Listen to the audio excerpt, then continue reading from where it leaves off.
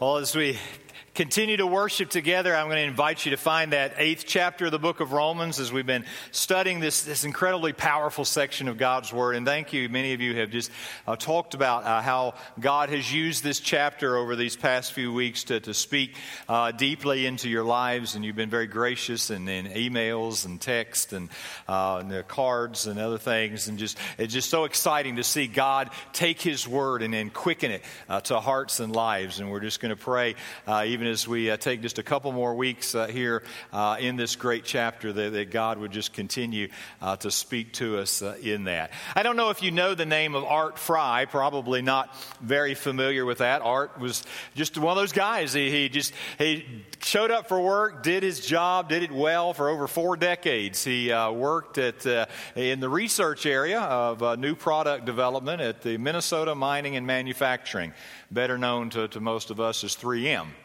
And in his work there, he had some privileges. One of the things that 3M did, they have a 475-acre campus there. And on that campus, they have a couple of golf courses, and they encourage some of their employees to use that. And I think they hope that maybe some recreation will help in the creation process along the way. But on one particular day, Art was on the back nine of the red course. And a engineer, one of the chemical engineers by the name of Spencer Silver, came up to Art on the back nine, and he began to describe this adhesive they'd been working on. It was microscopic little balls of acrylic. They formed a weak bond, but it just didn't fulfill the purposes that they were trying to make it work for. And it was an interesting thing, but it just stuck, but not greatly, and it didn't leave a residue when they took it off. And they talked a few moments about it, and just neither one of them could really come up with any idea of what in the world you could use something like that for. And it just kind of out of hand dismissed it and didn't think about it again. 5 years later, Art was in a choir loft. He sang in his church's choir. And as he had little pieces of paper stuck in his hymnal there, and they were turning, and I'm not even sure what hymn they were singing, but one of those pieces of paper came fluttering out of his hymnal and fell to the floor. And at that moment, Art Fry remembered that conversation on the back nine of the red course from 5 years earlier. And the thought struck him about a way to use those little balls of acrylic adhesive. And out of that fluttering piece of paper and that conversation on the back nine, Post-it notes were born. And there's been many of us who have remembered something because Art had a connection between what that conversation 5 years before and a piece of paper in the choir loft. And one of the reasons I like that story is it just encourages me. It encourages me because it reminds me. It reminds me of the way that God so often works. That God is able to connect things that I wouldn't connect. That God is able to bring some pieces together in my life that I couldn't bring together.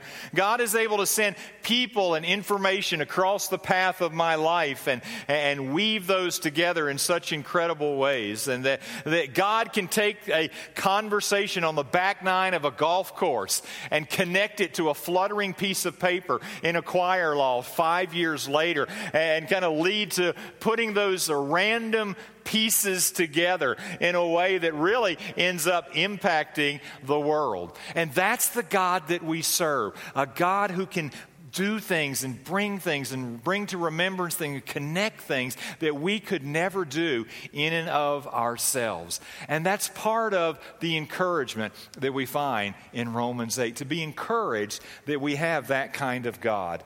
Because you see, one of the challenges that many of us face, even as a follower of Jesus Christ, I know from my own life and in talking with other people through the years, is that one of the great challenges is that we have very often in terms of prayer and God's will. Sometimes we get so caught up in prayer, I don't feel like I'm doing it right, I don't know how to pray, I don't know if it's helping, making a difference, and then we get this whole thing of God's will, and what does God want and not want, and how do I find that out, and how do I walk in that, and all those things. And sometimes we can just get so knotted up in those things. And what I want us to do this morning is look at just some very few verses from Romans 8 that contain two promises Two promises that are connected to two purposes that God has in our lives. But just be encouraged to live out of those promises, to live out of the promises that God makes to us. The words that we're going to look at, I'm sure, are very familiar to many of us in the room. But I hope that even though they're familiar, there might be a freshness in the encouragement and even the challenge to live a little differently in anticipation and expectation because of these promises. Let's just dive in and look at those promises. The first one is found in Romans 8, verse 26. And my way of explaining this promise is simply this: we do not pray alone. We never, ever, ever pray alone. Look at verse 26 with me, if you would. Likewise, as he's been talking about all that we've looked at in Romans 8, likewise, the Spirit helps us in our weakness.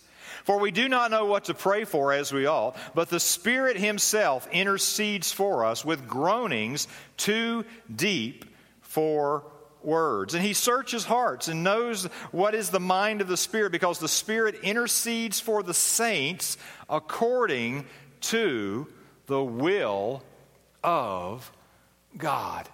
Now, there's some rich things there that I want to make sure we understand. And the first is kind of an admission of where we are, and that is He uses the word weakness. Weakness. And it's not so much our physical weakness, it's that there is a weakness in us in this still unredeemed body, in this still sin-scarred world, that sometimes we just don't know. We don't know what to pray for.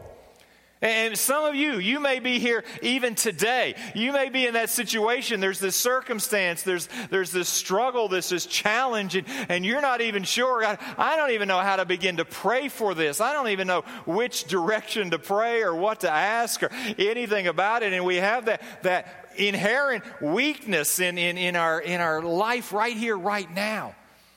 But with that weakness, we have a partner. We never, ever, ever pray alone. And he talks about that the Holy Spirit intercedes for us. The Holy Spirit prays with us and for us. And notice the description he uses. The Holy Spirit comes alongside us to help bear a heavy load. It's a picture of a heavy load. So he's talking about with groanings too deep for words. And the picture here is this is not a kind of a simple mamby-pamby prayer. I mean, this is some heavy lifting here, right? I mean, when I was rereading this and going back through and studying some of the words, it was like I pictured, you moving furniture, you're moving in and out of a house or something, and and there's always in every household those one or two pieces of furniture, right? I mean, they're just gargantuan, they seem, and they're awkward and they're heavy, and it's like, oh, am I going to be the bottom guy on the steps here when this is coming? Because, it's just like, oh. And when you're lifting that, sometimes there's a groaning, you just even can't help it because there's this heavy load. And that's the picture here, that the Holy Spirit comes alongside, and when we're carrying this heavy load, He is helping to lift that with groanings that are too deep for words. But here's the thing. He not only comes with great power, but He comes with incredible knowledge. Notice the contrast in those two verses. We do not know, but He does know.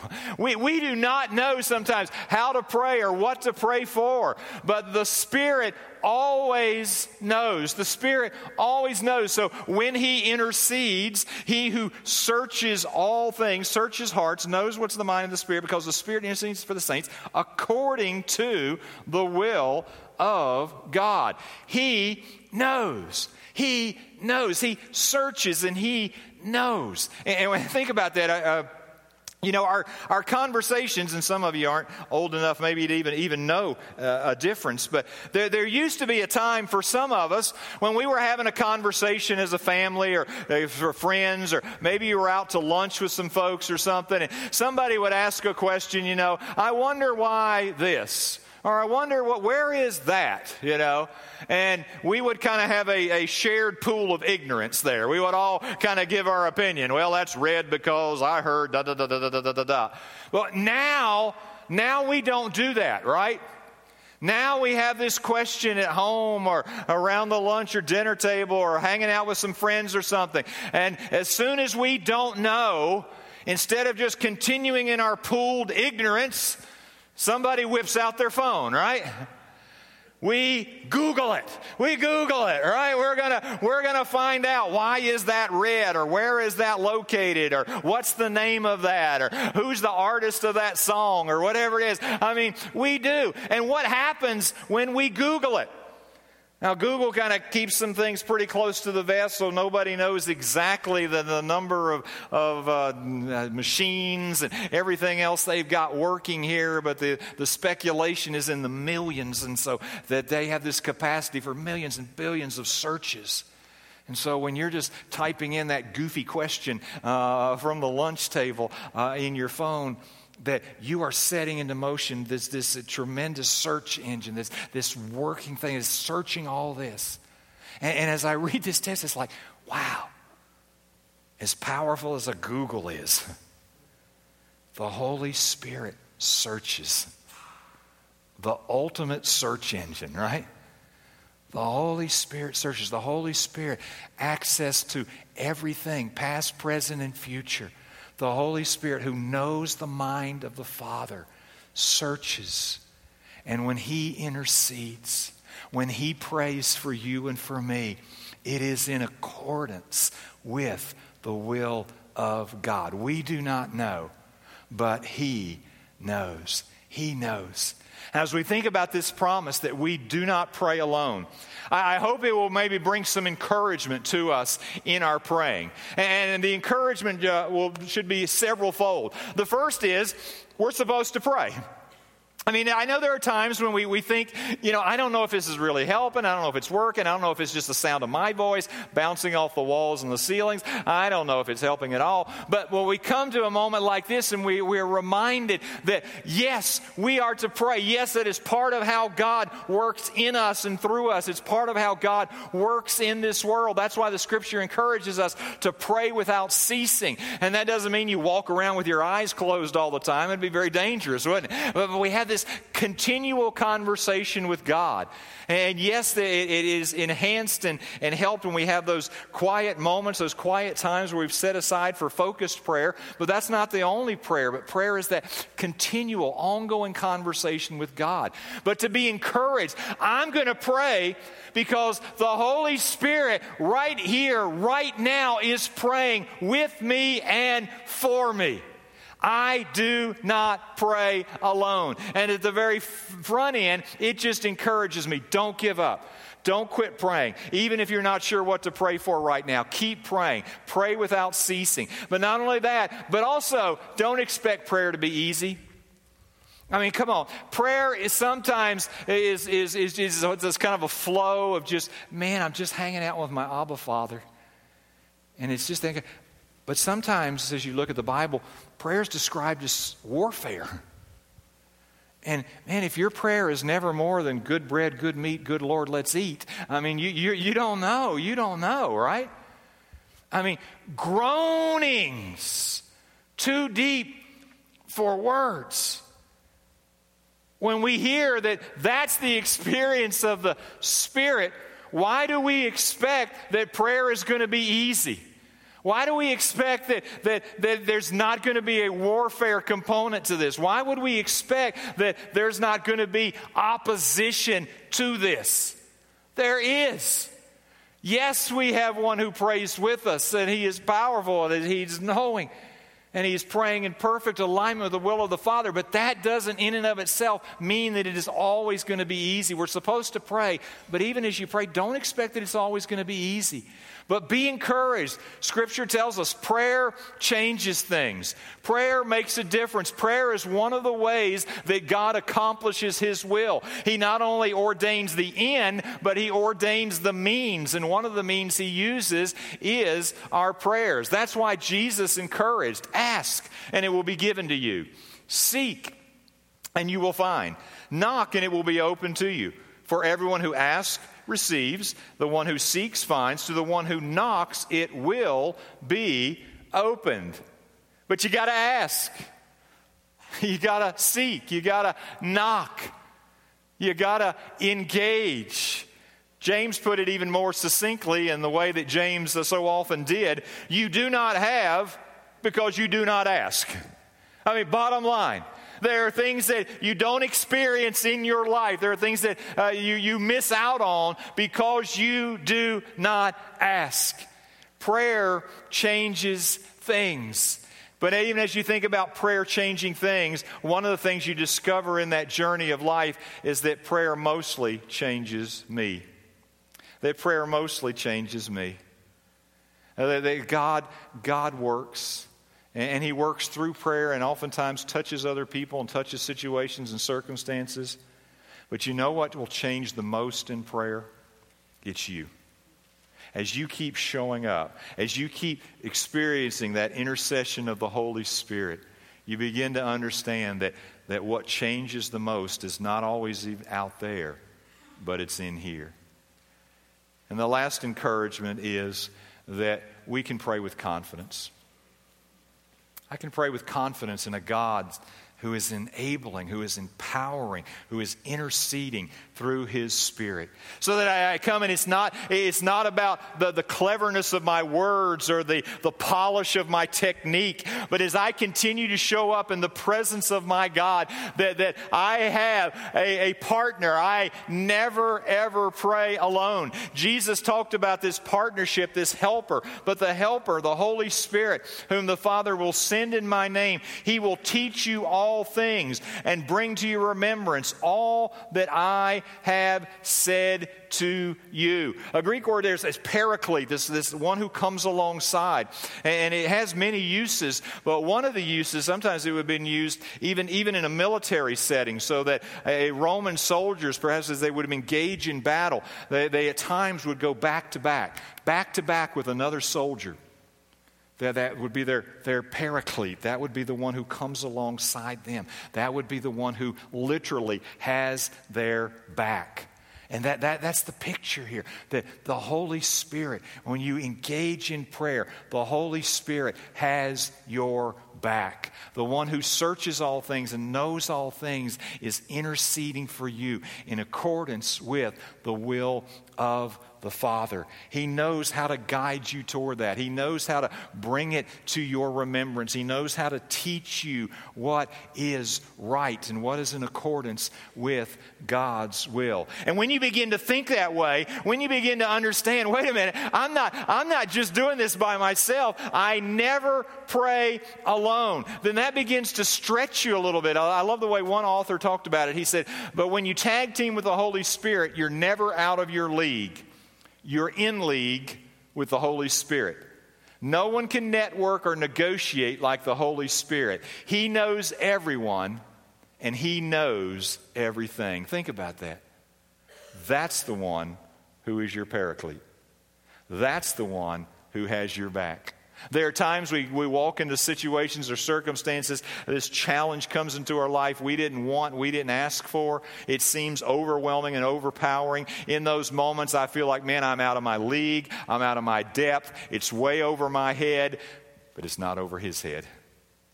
If you're in league with the Holy Spirit, you're never out of your league because of His intercession, because of His empowering presence. And because of that, I can pray, you can pray with confidence. And one of the things that even just more and more coming to understand that reality, it's even just changed a little bit the ways that I'm even approaching prayer. And more over these past months, I'm kind of just even on the front end, if I get to a point of just laying some burdens or requests or situations before the Lord, very often I'm finding myself saying, Lord, on the very front end, I just want to say, I want what you want more than I want what I want. God, I trust you more than I trust me. I trust your knowledge. I trust your timing. I trust your power. I trust your love. And so, God, I'm going to pour out my heart. But, Lord, in the end, I want what you want more than I want what I want. I was reading one author, and he talked about it this way. He talked about a person who was learning to play the violin, and they wanted to play some of the great masterpieces.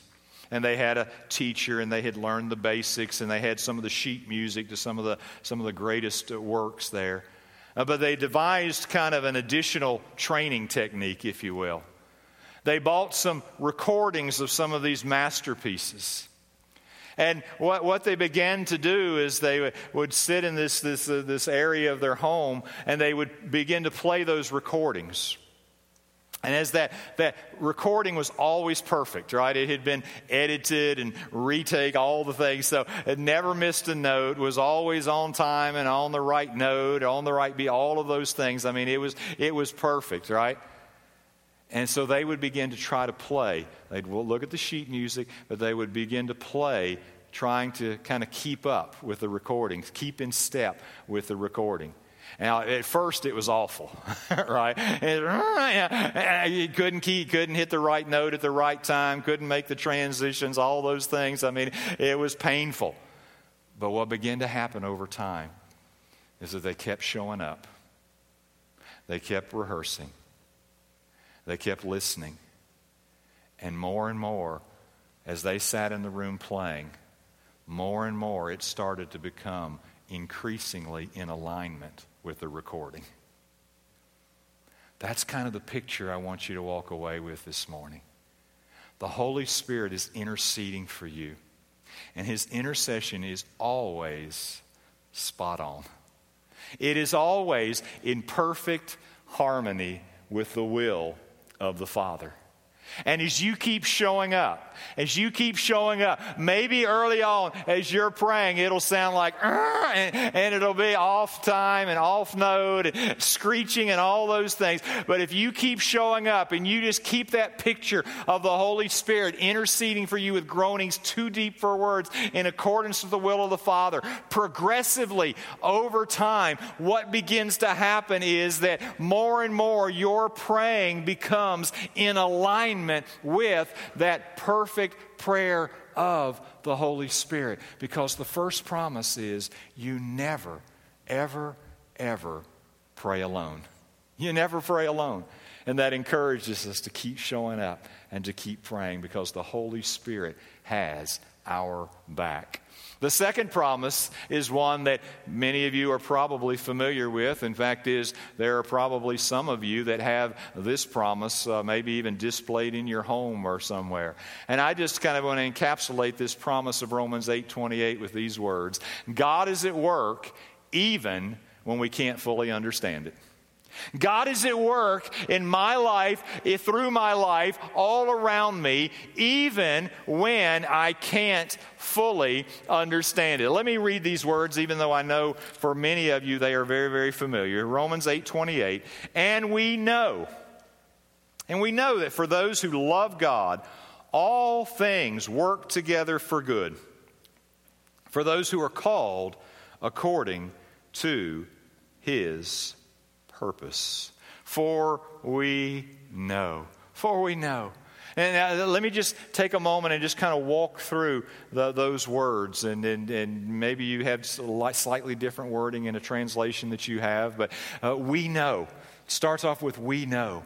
This is not a hope. This is not a wish. This is not just a dream. But this is something I can be certain of. Paul says, you can nail this down. This is a certainty. This is a fact. This is absolutely true. And you can know it. You can know it not just in your head. You can know it to the core of your being. You can be absolutely certain of this. We know. We know that all things, not just some things, not just Sunday morning things, not just good things, not just pleasant things, not just things that I understand, all things, good, bad, ugly, expected, unexpected, those things that are painful and those things that are pleasant, all things. God is at work not just in some things, but God is sovereign over all things. Yes, politics. Yes, the economy. Yes, your health. Yes, your relationship.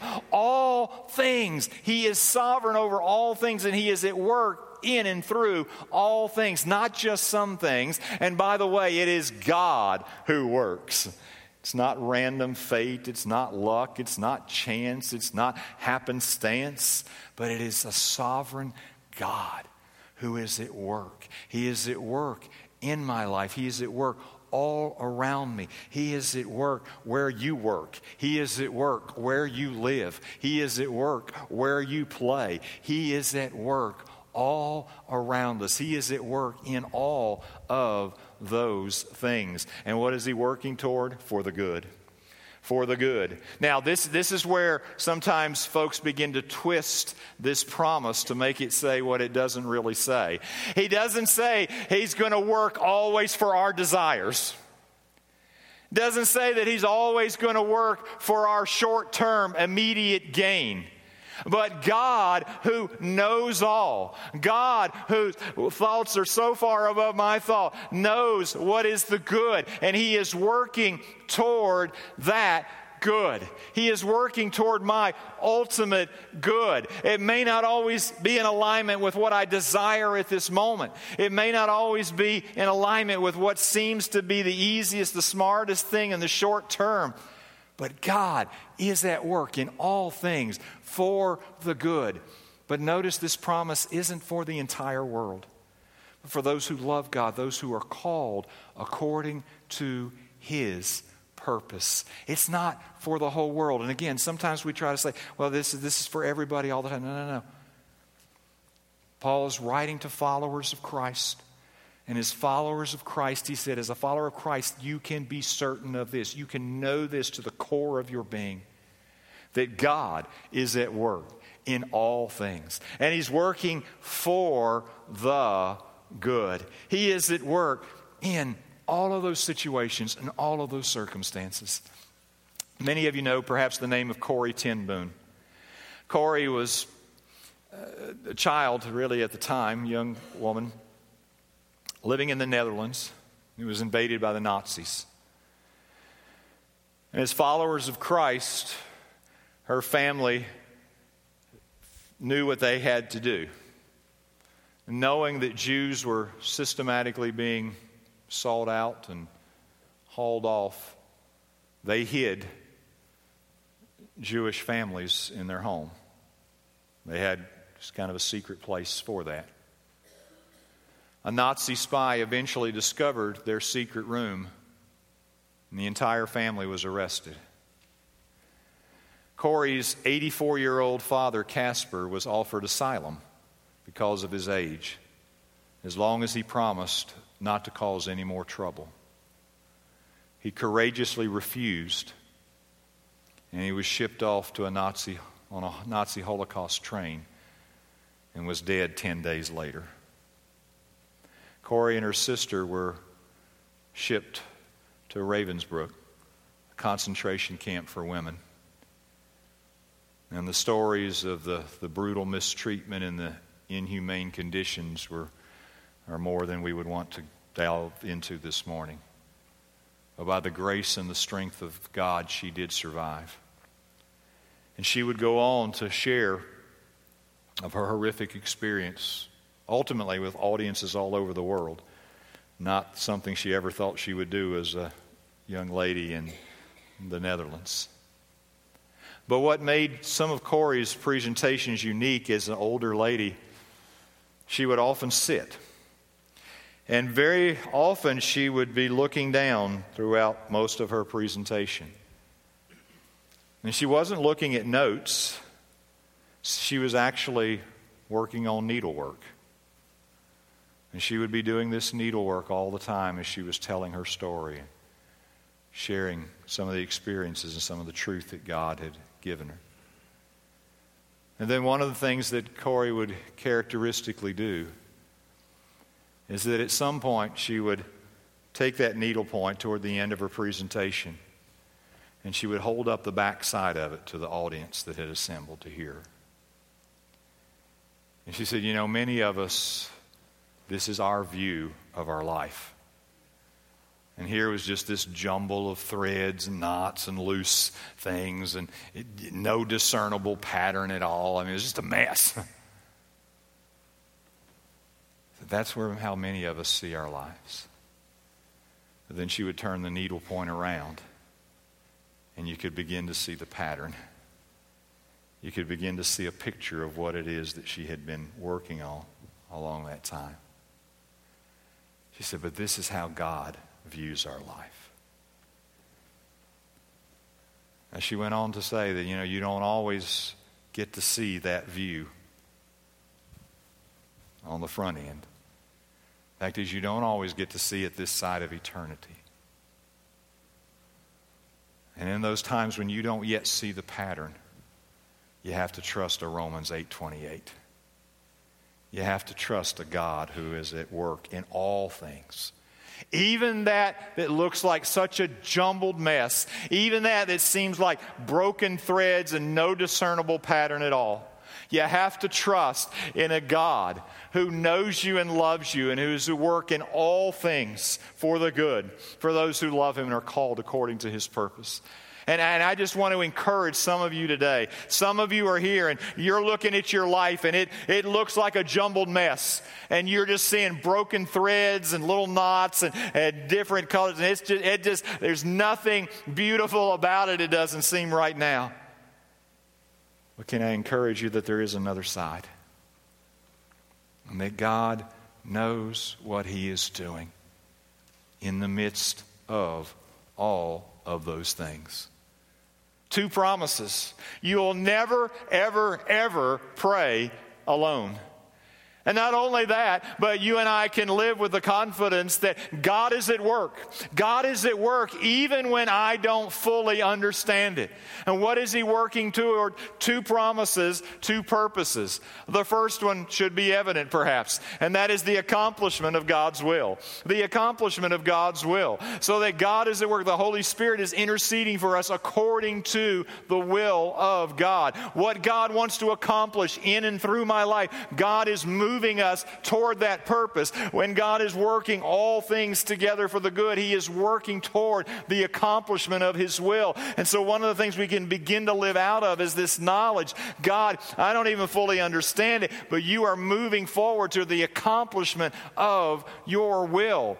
And He tells us that one of the key components of the accomplishment of His will is the second purpose, and that is conformity to Christ's character. Conformity to Christ's character. So if you go on and read the very next verse, verse 29, for those whom He foreknew, He also predestined to be conformed to the image of His Son, in order that He might be the firstborn among many brothers. What is God doing in the midst of the mess? What is God doing in the midst of the jumble? God is at work. He is accomplishing His will. That's what the Holy Spirit is interceding toward. But He is conforming you. He is conforming me. He is conforming our character to the character of Christ. Now, this is very often where my agenda and God's agenda differ. Because quite honestly, my first instinct is to pray for comfort. Okay? God, remove that problem. God, fix that person. God, straighten out that mess. God, relieve this pressure. And God, I kind of like my life just cruising along here. God, in the end of it, God, it seems like a lot of what I instinctively cry out for is comfort. But God is more interested in my character than He is in my comfort. And God will allow me to pass through discomfort, pain, challenges, heartbreak, so that He can conform my character to the character of Jesus Christ. He is at work in all things, even when I don't fully understand it. But He is not at work for my comfort all the time, but He is always at work in my character, conforming it to the character of Jesus Christ. Well, those are 2 powerful promises, 2 purposes that I need to keep before me. But how do I live that out? I mean, how do I live out of these promises? Well, I just want to encourage you in a couple of things. And to kind of put these promises together, as we talked about, I never pray alone, and God is at work even when I don't fully understand it. When I begin to understand that, I begin to pray like it all depends on God, and work and obey like it all depends on me. Something John Wesley and others have said through the centuries. Pray as if everything depends upon God. Because in one aspect it really does, right? I mean, I can't do anything apart from Him. I can't guarantee another beat of my heart. I can't guarantee another breath of my lungs. I can't guarantee I'm going to get up tomorrow morning. I am dependent upon God for that and so much more. I can't guarantee that the planets are going to stay in alignment and the sun's not going to explode and all those things. I can't guarantee any of those things. What I know is that I am absolutely dependent upon God. And so I pray as it all depends on God. But I pray with a confidence that the Holy Spirit is interceding for me with groanings too deep for words in accordance with the will of God. But I also know that God has so created me and so created you that we can choose how we live. We can choose what we think about. We can choose our actions. We can choose our efforts. We can choose our attitudes. And so I am called to work and obey like it all depends upon me. And it's not either or, it's both and we hold those together and we hold those in an ongoing tension. And one of my favorite examples of that is Nehemiah. I did a series out of that book a while back. And Nehemiah just, for me, was such an incredible blend of somebody who was prayerfully dependent upon God and yet did everything that he was supposed to do in God's strength. And one of my favorite little episodes is tucked away in the 4th chapter of Nehemiah, because in basically one sentence, it kind of encapsulates this philosophy of praying as if everything depended upon God and working and obeying as if everything depended upon you. And this was a situation where they were rebuilding the wall around Jerusalem, and there was intimidation, there were threats, there was even all this chatter that they were going to come in the middle of the night and come and kill them and destroy them and tear down the wall and all these things. And they had reason to believe these were very credible threats. And I love Nehemiah's response. This is recorded for us there. Let me back up one. Look at those words with me. He said, "And we prayed to our God, and we set a guard as a protection against them day and night." There's another English translation that's even more succinct. It said, "We prayed to our God and posted a guard." I love it. I love it. Pray as if everything depends upon God. Work and obey as if everything depends upon me.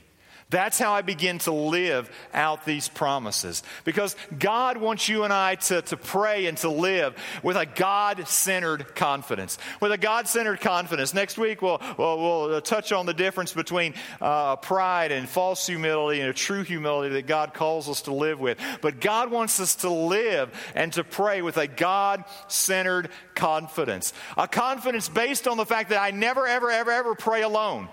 And that God is at work around me, in me, and through me, even when I don't fully understand it. And that's the confidence I am to live out of. Those are the promises that I am to live out of. And again, New Testament picks that up again and again. Just let these scriptures wash over you for just a moment more. "Now to Him who is able to do far more abundantly than all that we ask or think, according to the power at work within us." Does that not encourage you to live with a God-centered confidence? That if you are a follower of Jesus Christ, there is a God who is at work within you with a power that is beyond your own. And He is working in ways that are beyond even your capacity to think or imagine. That God can bring things together that you can't bring together. He can bring people into your life that you could never get an appointment with. God can orchestrate circumstances that you would never fully understand. He can connect a conversation on the back nine of a golf course to a piece of paper falling from a hymnal in the choir loft and lead you into a brand new discovery and a brand new adventure. He is at work in all those things. Paul talked about his labor in ministry, and he said, "For this I toil, struggling with all His energy, that He powerfully works within me." Paul had a confidence, but he didn't have a confidence in his own flesh. It was a God-centered confidence. I'm going to work as if everything depends upon me, but I'm going to work in a strength that is beyond my own. I'm going to work with His energy that works so powerfully within me. To the Philippians, he summed it up this way: For it is God who works in you both to will and to work for His good pleasure. When you begin to think about walking in this way, you're not doing it alone. God is at work. The Holy Spirit's interceding for you. God is at work so that more and more you begin to desire, you begin to think, you begin to pray in alignment with God's will. You begin to act, you begin to think, you begin to speak in ways that more and more are alignment with God's will, because God is at work within you. And that is a God-centered confidence. Oh, pray as if everything depended upon God. Work as if everything depended upon you. Because you know that you never, ever, ever, ever, ever pray alone. And that God is at work, even when you don't fully understand it. Romans 8:28 is one of those great promises that many folks have hung on to. But there's actually an Old Testament version of Romans 8:28 as well. It's tucked away in the first chapter of the Bible, the book of Genesis. The first chapter, first book of the Bible, I should say, the book of Genesis. And some of you are familiar with it. It's the words of a man by the name of Joseph. And Joseph did not always have an easy life. He had a kind of a vision idea of what God was going to do in his life, but man, it got blown up, man. It got blown up. I mean, his brothers betrayed him. They threw him into a pit and actually thought about killing him, but they thought they could actually make some money off of him, so they ended up selling him into slavery, shipping him off to a country, thought they'd never, ever, ever see him again. And while there, he tries to make the best of a bad situation. He's working as a slave at a home, and he's falsely accused of something, and he gets thrown into prison. And even there in prison, he's trying to do the right thing, and some folks that he thinks are going to be his way out, they just forget about him, and he is just stuck there. He is stuck there. And the years are going by, and dreams has been shattered, and there's no hope and no way out. And then God moves in a way, and in just a moment, God takes him from the prison to the palace. And God engineers circumstances that Joseph could have never engineered in 1,000 lifetimes. And he leverages that position in a way that ends up saving perhaps literally millions of lives, including his brothers. His brothers who have betrayed him. His brothers who sold him into slavery as good as dead. And there comes a time when they have to come and they have to get food from him. And there comes that time after he's taken care of them for years and the father dies, and they know, this is it. Joseph has the power. Joseph has the authority. He's going to kill us. He's going to exact vengeance upon us. And they come before him, and my guess is they just hoped rather than kill him, he might just throw him into prison. And you know what he does? He blows them away. Notice his statement. As for you, so he's talking to his brothers. As for you, you meant evil against me. No doubt about it. No question about it. That was your intention. You meant evil against me. But God meant it for good. To bring it about that many people should be kept alive as they are today. Why is this the Romans 8:28 of the Old Testament? In part because of the punctuation. You see, after that first phrase, there's not a period, but there's a comma. As for you, you meant evil against me, period. It's a statement of fact. Absolutely. But God didn't put a period there. He put a comma and two words. But God. But God. Listen to me. Don't you dare put a period where God's put a comma. Don't you put a period where God's put a comma and the two words, but God. Oh, Jeff, you don't understand. I've been laid off. I've lost my job. I don't know how we're going to provide. I don't know how insurance and mortgage and all these expenses. This is the fact. I don't know. I can't. There's no way out. Oh, you don't understand. You don't understand. This person, I love them. I trusted them. I opened my life to them. And they took that and they betrayed that. And they've broken open my heart and my life. And I'm done. I'm done. You weren't with me in that office when that doctor said, here's the diagnosis. It's terminal. Period. You don't understand. I had this dream. I had this plan. And it was moving along. And it looked like it was all falling into place. And now it's all falling apart. And this thing that was so beautiful, so compelling, it's now shattered into so many pieces, I can't even find the pieces to begin to put them back together again. Period. Don't you put a period where God's put a comma. I lost my job. I don't have any income. I don't have any insurance. But God can lead you to another way to provide. But God can bring some resources to bear that you haven't thought about. But God can lead you to reinvent yourself for a brand new career. God can take you in directions and call forth skills and aptitudes and abilities and capacities that you've never known that you had before. But it's not going to happen if you put a period where God's put a comma. Oh, you don't know about that diagnosis. God knows about that diagnosis. Oh, but God, just this morning I was talking with a brother and he was talking about somebody that they'd gone to the doctor and they had the test and there's this tumor here, and then they go back later and they have these tests again and they look at it and they said, have you had surgery? He said, no. He said, the tumor's gone. The tumor's gone. There's no evidence of its existence.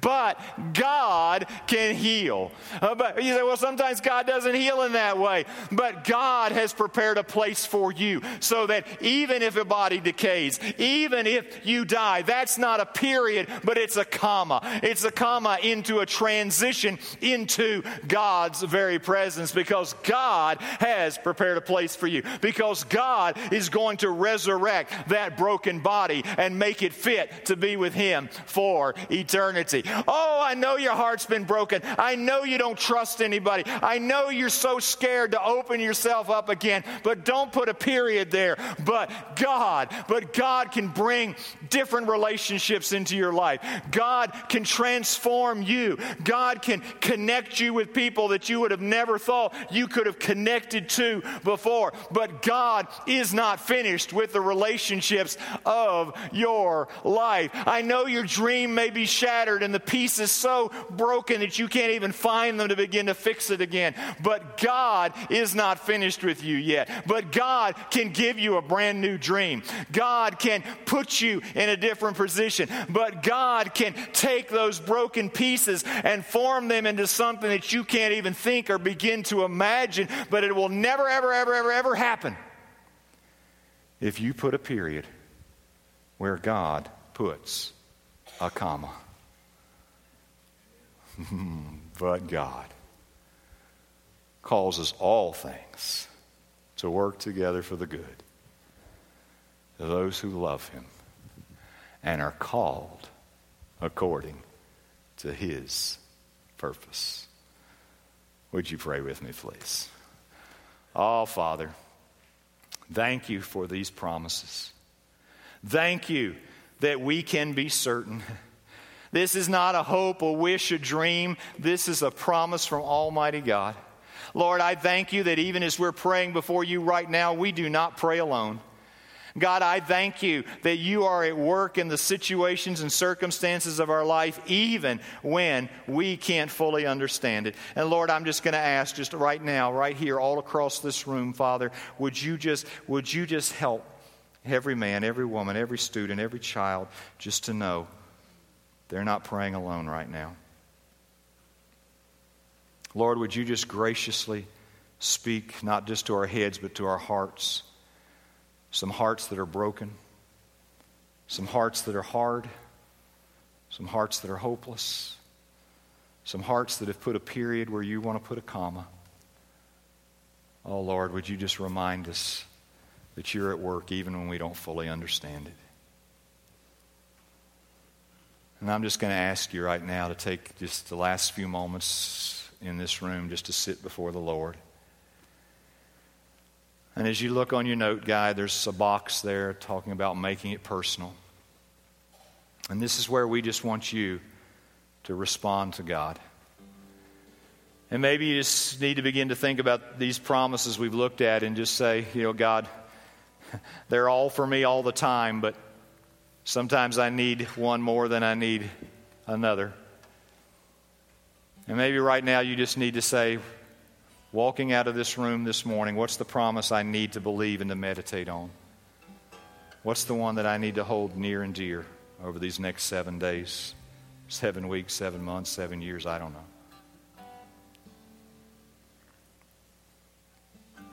What's the area of your life where maybe you've been praying? Maybe you've been praying for that person or for that circumstance or that situation for a long, long time. And right now you just need to come before God and say, God, I'm going to keep praying. You want me to keep praying in this? I'm going to keep showing up, and I'm going to trust this intercession of the Holy Spirit. And I'm going to trust that you're going to teach me how to pray. And Lord, I just want to tell you, in this area of my life, right here, right now, I want what you want more than I want what I want. What is that prayer area for you? What's the next step? Maybe if it even seems like a risk that God may be calling you to take, trusting that He's in the work in the midst of it all, even when you don't fully understand it. What does that look like for you today? Just going to ask you, write down a word, a phrase, a sentence or two, as just part of your response to God. God, in light of your promises, in light of your character that guarantees those promises, here's what I'm going to do. For some of you, your next step